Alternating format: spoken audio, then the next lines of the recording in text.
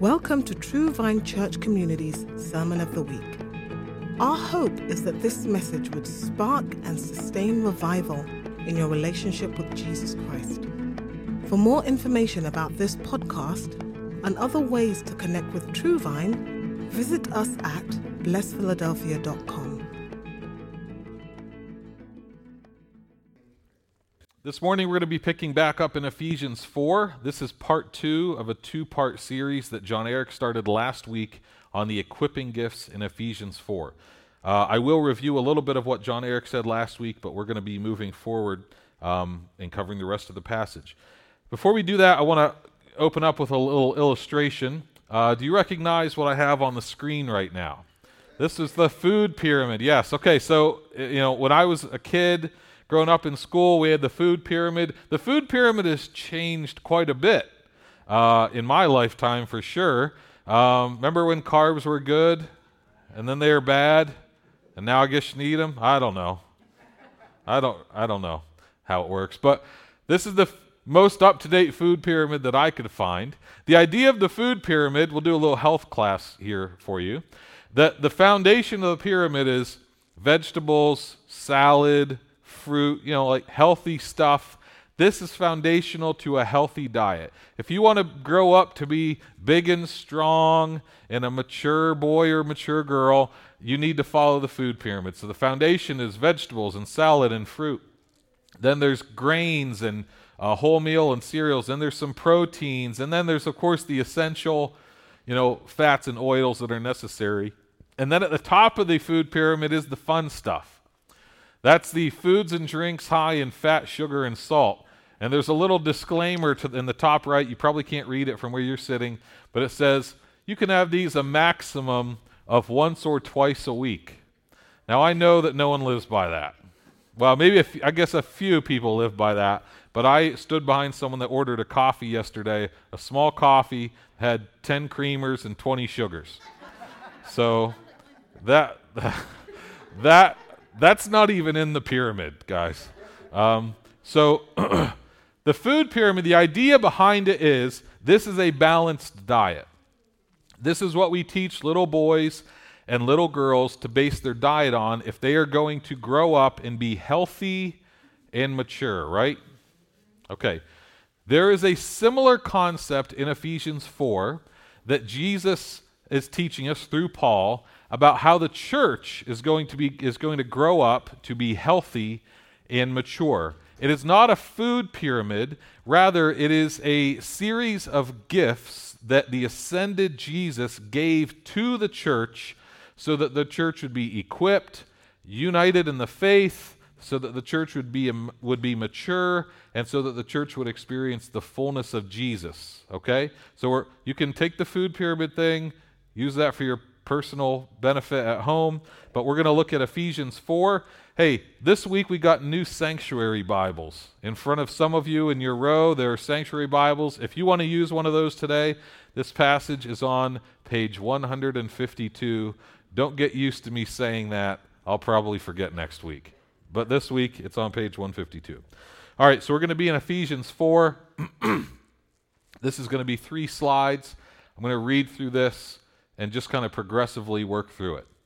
Paul writes this to the church in Ephesus. He says, "To each one of us, grace was given according to the measure of Christ's gift. Therefore, it says," it is referring to the book of Psalms. Psalm says, when he ascended on high, he led captive a host of captives, and he gave gifts to men. Now, this expression, he ascended, in quotes, what does it mean except that he also had descended into the lower parts of the earth? He who descended is himself also he who ascended far above all the heavens so that he might fill all things. So really quickly before we move on. I don't know if you're confused because we're talking about descending and ascending like Jesus is on an escalator going up and down. When we talk about Jesus descending, to descend means to go down. We're talking about Jesus was in heaven in his incarnation, which is the technical term for that. He came to earth, took on the form of a man. Jesus was not a man who became God. Jesus is God who became a man. That's important. That makes Christianity different from other religions, okay? But Jesus descended to the earth. He was born a baby, lived a sinless life, was crucified, resurrected, and then what happened after he was resurrected? He ascended and went back to heaven. So when we're talking about the descending and ascending, we're talking about Jesus' incarnation and ascension. Okay, you following this so far? That's just a lot of words to say that idea. It's important to point out that at this point, though, it is the ascended Jesus. Verse 9, we are talking about the ascended Jesus that gives gifts to people. Okay, this is not Jesus in his earthly ministry walking around on the earth. This is after Jesus has ascended to heaven. He's going to give a series of gifts to the church for its strengthening and equipping. And then verse 11 tells us what these gifts are. The ascended Jesus gave some as apostles and some as some as apostles and some as prophets and some as evangelists and some as pastors and teachers, for the equipping of the saints for the work of service, to the building up of the body of Christ, until we all attain to the unity of the faith and of the knowledge of the Son of God, to a mature man, to the measure of the stature which belongs to the fullness of Christ.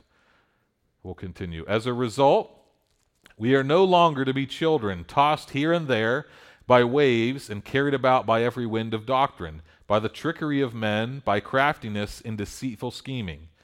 But speaking the truth in love, we are to grow up in all aspects into him who is the head, even Christ, from whom the whole body, being fitted and held together by what every joint supplies, according to the proper working of each individual part. So here we're talking about the body's health, right? See why I chose the food pyramid as the illustration? We're talking about the health of the body being the church. It causes the growth of the body for the building up of itself in love. Okay, so the ascended Jesus gave gifts. These 5 gifts are listed: apostle, prophet, evangelist, pastor, teacher. Before we get into what those 5 gifts are, I think it's important for us to answer the question, why did he give these gifts? What is the purpose of Jesus giving these gifts to the church? And it's pretty clear. He says it in a variety of ways, but it's for the church's health. Okay? We start in verse 12. He gives them for the equipping of the saints for the work of service. The idea here is that Jesus gives these 5 gifts so that the saints, that's us, are equipped for ministry. Jesus does not give apostles and prophets and pastors and evangelists and teachers so that they do all the ministry. He gives those gifts so that they equip everybody to do the ministry. Okay? Now, this does not mean that a church should have a pastor who does everything. The pastor's job is to train everybody else in how to do everything. I'm not saying for that for myself, of course, but every other pastor in the world. Okay? You understand? That's the idea of these gifts. They are to train and develop and equip people. In addition, it's for the building up or the edification or the strengthening of the body of Jesus. Okay? This is the purpose that these gifts are given for. This is actually the thrust of this passage. The thrust of this passage is not those 5 gifts, which we will unpack more of, but the thrust of the passage is the health, the maturity, and the unity of the church. If you've ever been frustrated or disappointed at the state of the church, I mean the big church, not just our little local church, but I mean the church in America or the church worldwide. If you've ever said, this is not measuring up, then I think you feel a little bit what Paul was thinking of here. He's saying, Jesus wants a mature, united, equipped church.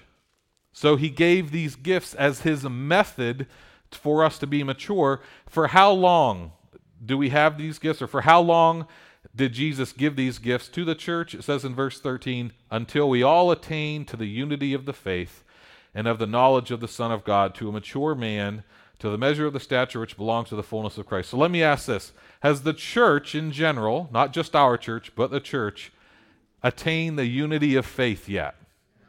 Doesn't seem like it to me. Would you describe the church as a mature church? I wouldn't either. So that leads me to believe these gifts still are being given by Jesus until we attain maturity. I want to draw your attention to this slide here. This is from the book The Gospel of Healing by A.B. Simpson. I'm going to talk about A.B. Simpson a little bit later, but I just want to show you this.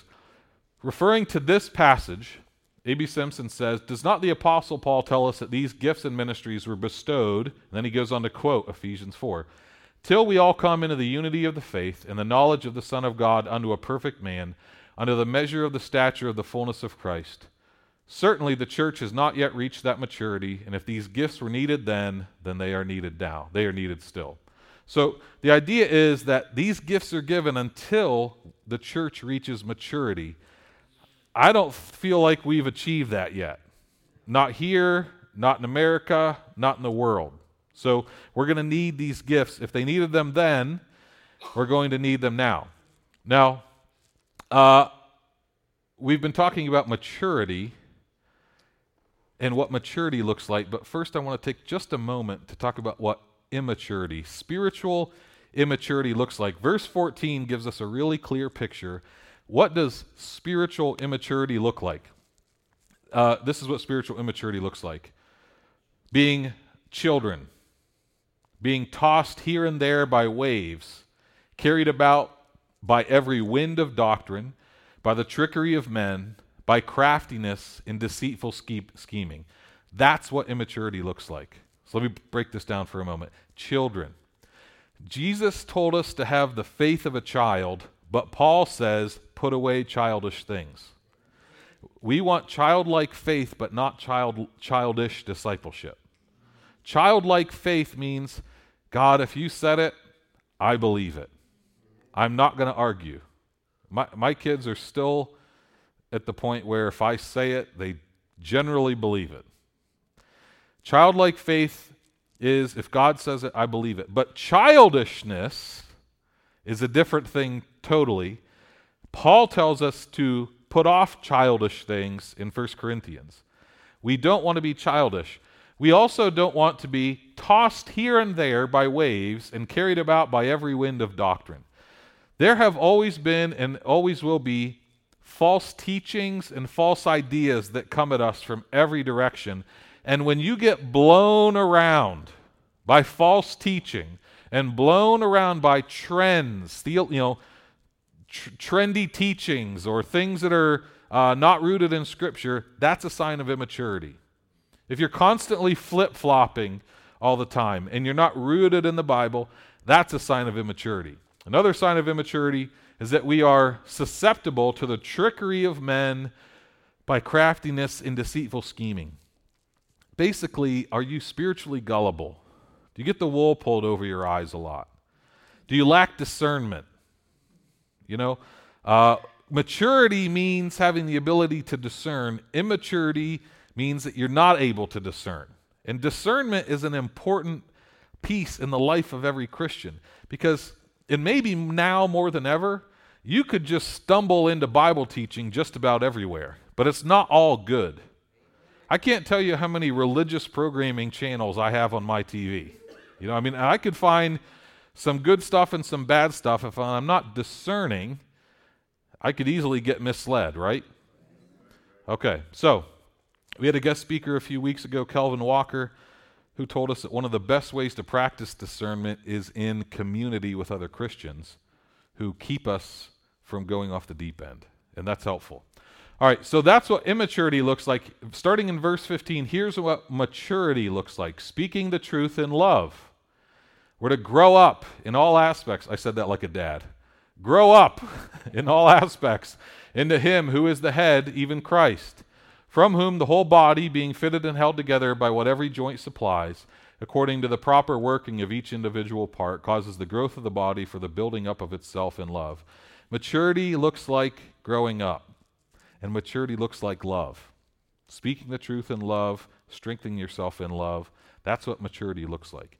So the thrust of this passage is maturity. The thrust of this passage is the saints being equipped. But let's look at Jesus' method for how the saints are to be equipped and Jesus' method for growing up. I know, like, my method for my kids to grow up is me yelling at them, grow up. I'm still waiting for that to kick in. Truly, wouldn't my method for their growing up be like a healthy, balanced diet? Right? It would be like, eat your fruits and veggies, eat a healthy diet, get outside, play, make friends. Like, these are the types of things that I would direct my kids in if I want them to grow up to be mature, right? So what are the types of things that Jesus would direct the church in for the church to grow up? He gives these 5 gifts: apostles, prophets, evangelists, pastors, and teachers. Some would actually say this is 4 gifts. I'll explain that in a little bit, but how you count it is probably secondary. So I want to spend a little bit of time explaining what Paul means when he says apostles, and then a little bit of time explaining what Paul means when he says pastors and teachers. Last week, John Eric explained prophets or prophetic ministry and evangelistic ministry. He did a great job with that. That sermon is on our website if you want to listen to that. I am limited in time, so I'm not going to rehash that, but that's what he preached on last week. Today I will cover apostolic ministry, pastoral ministry, and teaching ministry. So really quick, apostolic ministry, this is probably the one that needs the most explanation this morning. So I want to show you a quick diagram here. Okay.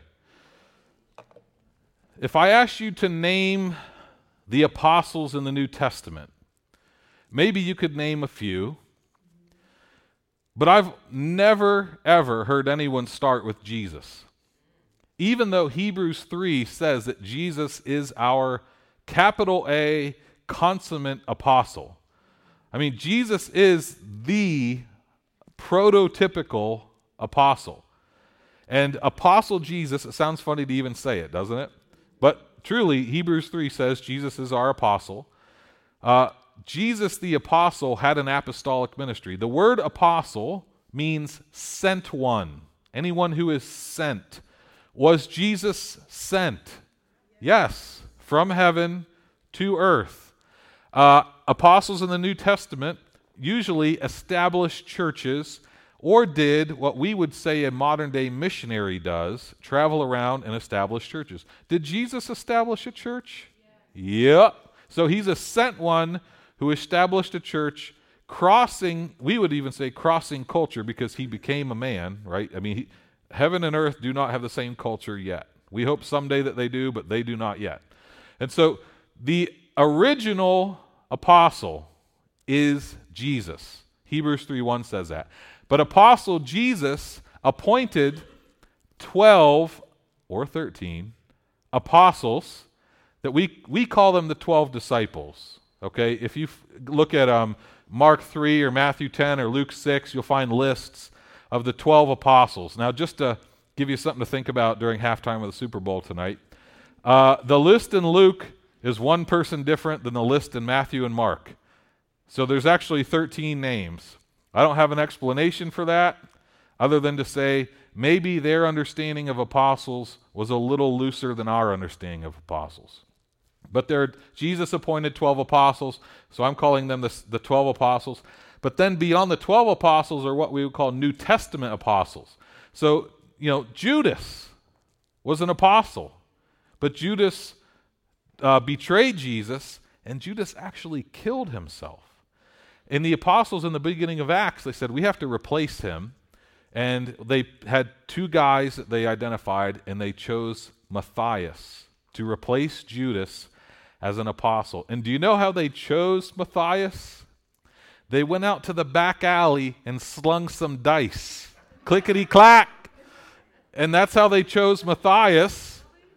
Yes, well, they cast lots. So I don't know if they literally rolled dice, Yahtzee, but they did it by casting lots. And that's the only time they did that, because it was very soon after that the Holy Spirit was given to the church at Pentecost, and there's no need to do that anymore. We don't need to draw straws or take guesses or cast lots, because now the Holy Spirit has been given. But that's how Matthias was chosen. He was not directly appointed by Jesus the way the other 12 were. He was appointed by the apostles as they cast lots. And they would, of course, say the casting of lots was God's way of telling us who we should choose. But Paul, the Apostle Paul, was not one of the 12 apostles. He became an apostle after Jesus' ascension, which is why we say the ascended Christ gave apostles. Barnabas is referred to as an apostle in the New Testament. So are Silas and James and even Apollos. In fact, conservatively, I counted 20 apostles in the New Testament, and you can make an argument for about 5 more, possibly. But there's about 20 apostles in the New Testament that are explicitly referred to as apostles. It's not just the 12, it's not just Jesus. And so, listen, I'm not really interested today. In fact, I would make a case against this. I have zero interest in us going around giving people titles today. Apostle so-and-so, prophet so-and-so. You know, I think I've made it clear we do not care about titles here. I don't even make you call me Pastor Jim, because it would be Reverend Jim, first of all. And most of you just call me Hey You anyway. I do not care about titles. I do not care about formal church offices. This is what I care about. Did it happen in the Bible? Should it happen today? What were the ministries of the apostles? Should those continue? So the apostles had a variety of ministries. Some do not continue. Some do continue. For instance, most of the New Testament is written by apostles. So writing of Scripture was an apostolic ministry, partly, because there are about 5 books that are not written by apostles. And about 20% of the apostles wrote Scripture, about 80% of them did not. But some apostles wrote some Scripture. That's done. That's not continuing. We don't have modern apostles that are writing a 67th book of the Bible. If someone comes to you and says, I'm apostle so-and-so, here's my book, kick them in the shins and run, okay? Do not trust them. Do not follow them. They're false. They're a false teacher and a false apostle. But, so that ministry has stopped, the writing of Scripture. But the apostles also served in what we would call missions. That is a ministry that has continued. The apostles also established churches.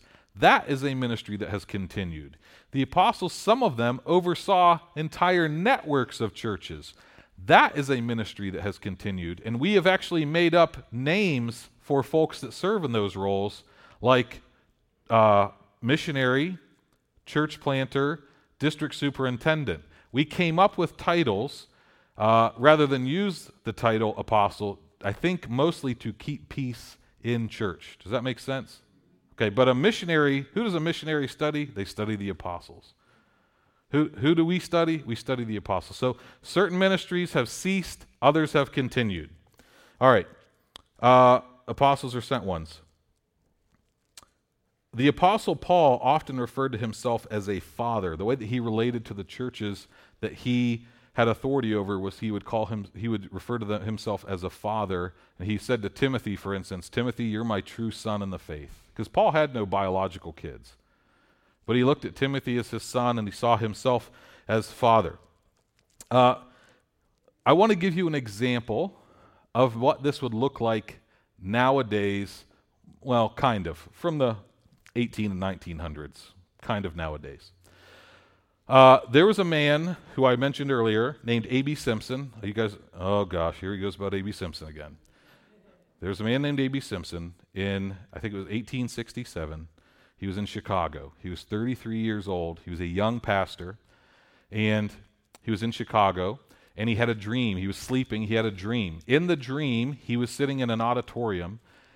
The entire auditorium, all the seats were filled with Christians. But on the stage in the auditorium, he saw people of every nationality, every race, and they were wringing their hands in anguish and anxiety, as if they were lost and in danger of hell. He woke up from that dream in a cold sweat and hit his knees immediately. And he said, Lord, I will go. That was his missionary moment where he said, he was going to go. And while he himself never spent long periods of time overseas, within 10 years, he moved to New York City. He established a cutting-edge missionary magazine that was unlike anything of its time. He started a school for the training of missionaries, which was unique. He stole the model from a place in England and used it in New York City. He planted a church in New York City where he got these missionaries and sent them to school and trained them. He started a society called the Evangelical Missionary Alliance, which was to get Christians from every denomination who wanted to fulfill the Great Commission and get them together and send missionaries to the most neglected places on earth. He did that in 10 years as a result of this dream. So here's what people have said about him in that role. This is A.E. Thompson, who wrote A.B. Simpson's initial biography. He said, Paul wrote to the Ephesians, this is the passage we're talking about, Paul wrote to the Ephesians that when Christ ascended on high, he gave gifts unto men. He gave some to be apostles, and some prophets, and some evangelists, and some pastors and teachers for the perfecting of the saints, under the work of ministering, unto the building up of the body. That's the passage we're looking at today. Until the body, the church, is complete, these gifts will continue. A.B. Simpson was an apostle. An apostle is a commissioner from the court of heaven. Such a man was A.B. Simpson. A former president of our denomination, Harry Schumann, says this: the result of the work of Dr. A.B. Simpson, as viewed 100 years after his birth, gave him an honored place among modern apostles. The idea being that our movement that we belong to has acknowledged that this work has continued, and that a guy like Albert Benjamin Simpson carried on some of the ministries of the apostles, which is the establishing of churches, the sending of missionaries, the training of people, the oversight of churches. Not writing scripture, that's done. But some of these other ministries continue. Does that make sense? All right, now, I want to warn you, some people take this too far. I remember sitting in traffic on Torresdale Ave a few years ago behind a very nice car. And the license plate said, it was one of those personalized license plates, it said, Apostle 1. And I was like, oh, you guy. Listen, if you think that apostleship is somehow connected to nice suits and lots of money and a private jet and having your picture on the side of a church van, oh, you're screwing it up for everybody. And the nice car with the personalized Apostle 1 license plate just grieved me so much, because it's exactly what Paul dealt with in 2 Corinthians when he was constantly confronting false apostles. Read 2 Corinthians. The whole book is Paul defending his apostleship.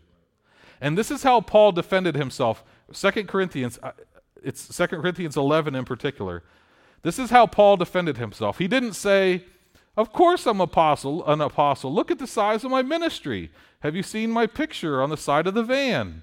Have you seen my snazzy suit? This is what Paul says. Of course I'm an apostle. Didn't you hear I've been arrested? I've been to prison. Didn't you know I was beat 5 times? I've been shipwrecked 3 times. The proof of his apostleship was not his success, it was his suffering.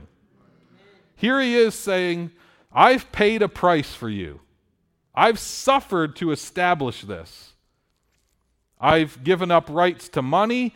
He actually says, because he would raise his salary from other churches, he said, I had to steal from other churches so I could work for you. Of course, he wasn't stealing, but he's saying, I had to have them pay me to work for you. So his evidence of his apostleship is not, look how good I have it. It's, look how much of a price I've paid. Look what I've suffered for. And there are still people, there are still Christians, there are still pastors all over the world that are going and suffering, putting their lives on the line, going to prison to establish churches. They're losing families, they're losing limbs, they're paying a price to establish the gospel. And I have a hard time believing that they aren't the continuation of this gift. Does that make sense? Now, I want to move on to pastors and teachers, or pastoral ministry and teaching ministry. In Ephesians 4, in the Greek construction of that passage, it actually sounds like it's pastor hyphen teacher, not pastor and teacher separately. So, whether you hyphenate those or treat them separately, I don't really care. It does kind of seem like it's probably pastor hyphen teacher. Anthony Merida says it this: all pastors teach, but not all teachers are pastors. I think that's about right. So, pastoral ministry. Pastoral ministry or pastors are shepherds that provide care and oversight. They nurture, defend, and protect. The biblical metaphor for a pastor is just shepherd, meaning a person that takes care of sheep. That's the metaphor in the Bible. I say this because there's this disappointing, discouraging trend that pastors are calling themselves CEOs or entrepreneurs or lead. I saw this yesterday, a guy that says lead pastor and CEO of such and such. And I thought, CEO? Please find that in the Bible. Entrepreneur. Oh my goodness. Just, if you want to be an entrepreneur, go start a business. If you want to care for people, start a church. And there's already a biblical metaphor. We don't need another one. We don't need to use business terms to relate to kingdom realities and kingdom concepts. Does that make sense? People get upset when churches are run like businesses, so let's stop calling our leaders, well, we don't do this, but other places, CEOs, entrepreneurs, blah, blah, blah, blah, blah. I hate that. And I think you should hate it because you should feel the way I feel about everything. In the New Testament, pastor and elder seems to be an interchangeable term. So, what is a pastor? An elder. What is an elder but a pastor? We do it this way at True Vine. We have vocational pastors and we have volunteer pastors, or vocational elders and volunteer elders. So, for instance, John Eric and I, being an elder of a church is our vocation. It's what we do for a living. But we've had many great volunteer elders like Scott, John McManus, Glenn Miller, Shea Akanaso, and others who serve for a limited period of time in a more specialized role. And that's kind of how they did it in the New Testament too. Some got paid, some did it part-time, some did it full-time. But elder and pastor are essentially interchangeable terms. They mean the same thing. They are shepherds. The way that a pastor leads is by demonstrating care and tact. Pastors are very wise and tactful. Now I realize I'm a pastor, so it sounds like I'm saying that about myself, but that's not what I mean to say.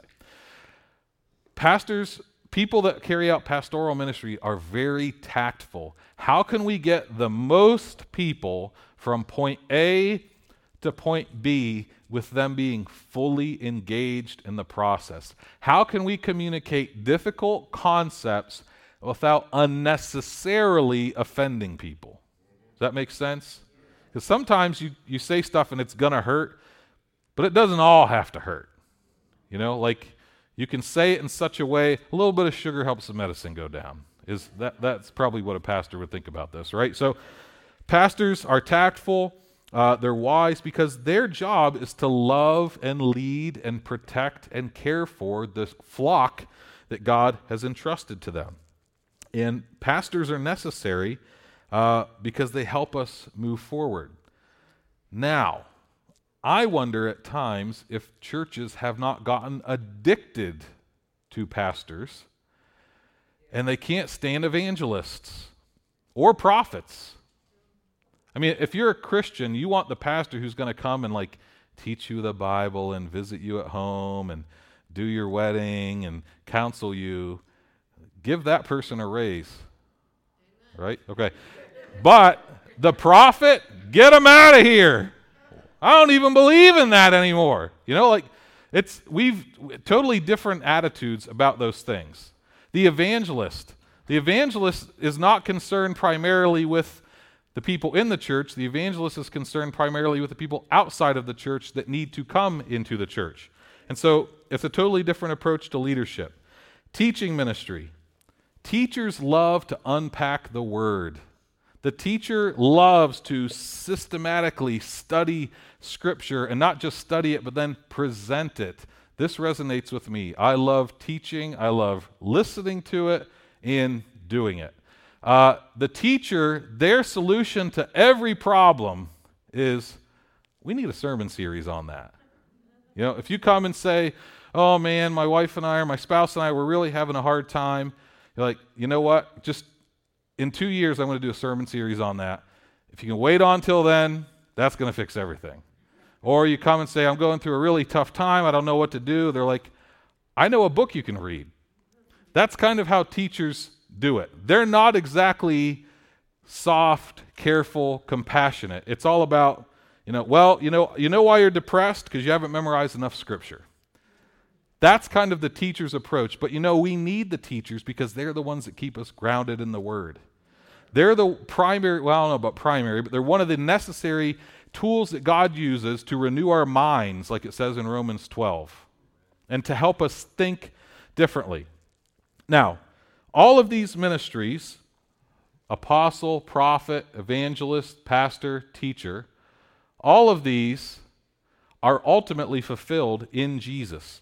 Jesus is the consummate apostle. Jesus is the consummate prophet, evangelist, pastor, and teacher. There was no one who was more effective in these things than Jesus. And Jesus is continuing to do these things. We need to be empowered to fulfill the call to maturity that Jesus has given us.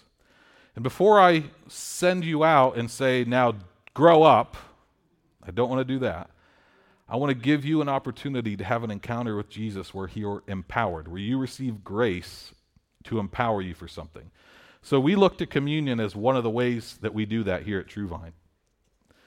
Communion is something that people have looked to receive strength and grace from the Lord for thousands of years. The way that we do communion at True Vine is we have this bread, which is the body of Jesus, and we have a cup. We use grape juice out of deference for those that need to avoid wine. And the grape juice is the blood of Jesus. And in a moment, I'm going to invite you to come up right through the center aisle and participate in this. You can do that when you're prepared. We're going to read in a moment from 1 Corinthians 11 that you should examine yourself. So please don't rush up here. This is also a meal that Jesus shared only with his disciples, not with the crowd. This is something that we offer to you if you are a disciple of Jesus. If you're not following Jesus, not sure what to make of Jesus, stay comfy in your seat. But if you're a disciple of Jesus who's taken time to examine yourself, I want to invite you up here. So the way we're going to do it is you'll come up, take a piece of bread, dip it in the cup. Please don't drink from the cup. There's plenty of room up here if you want to spend some time at the altar praying, and you can take time to do that. I'm going to ask, Scott's going to come up and play for us. Would you mind standing with me? We're going to read our communion declarations from 1 Corinthians 11. This is what we do every time that we observe communion. I'm going to lead us in reading this, but please read with me. We believe that the Lord Jesus, on the night he was betrayed, took bread, and when he had given thanks, he broke it and said, "This is my body which is for you. Do this in remembrance of me." We believe that in the same way, after supper, he took the cup and said, "This cup is the new covenant in my blood. Do this whenever you drink it in remembrance of me." We declare that whenever we eat this bread and drink this cup, we proclaim the Lord's death until he comes.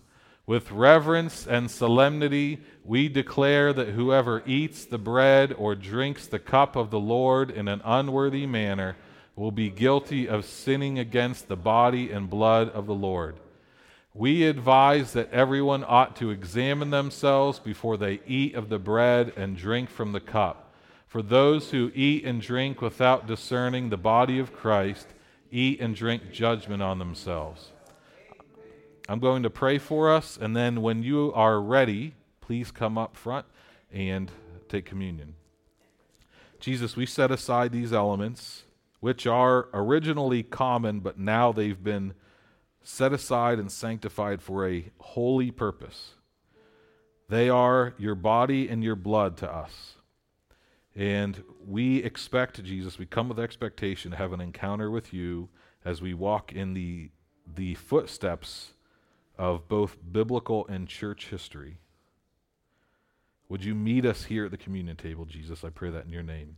Amen. Thank you for listening to True Vine's Sermon of the Week.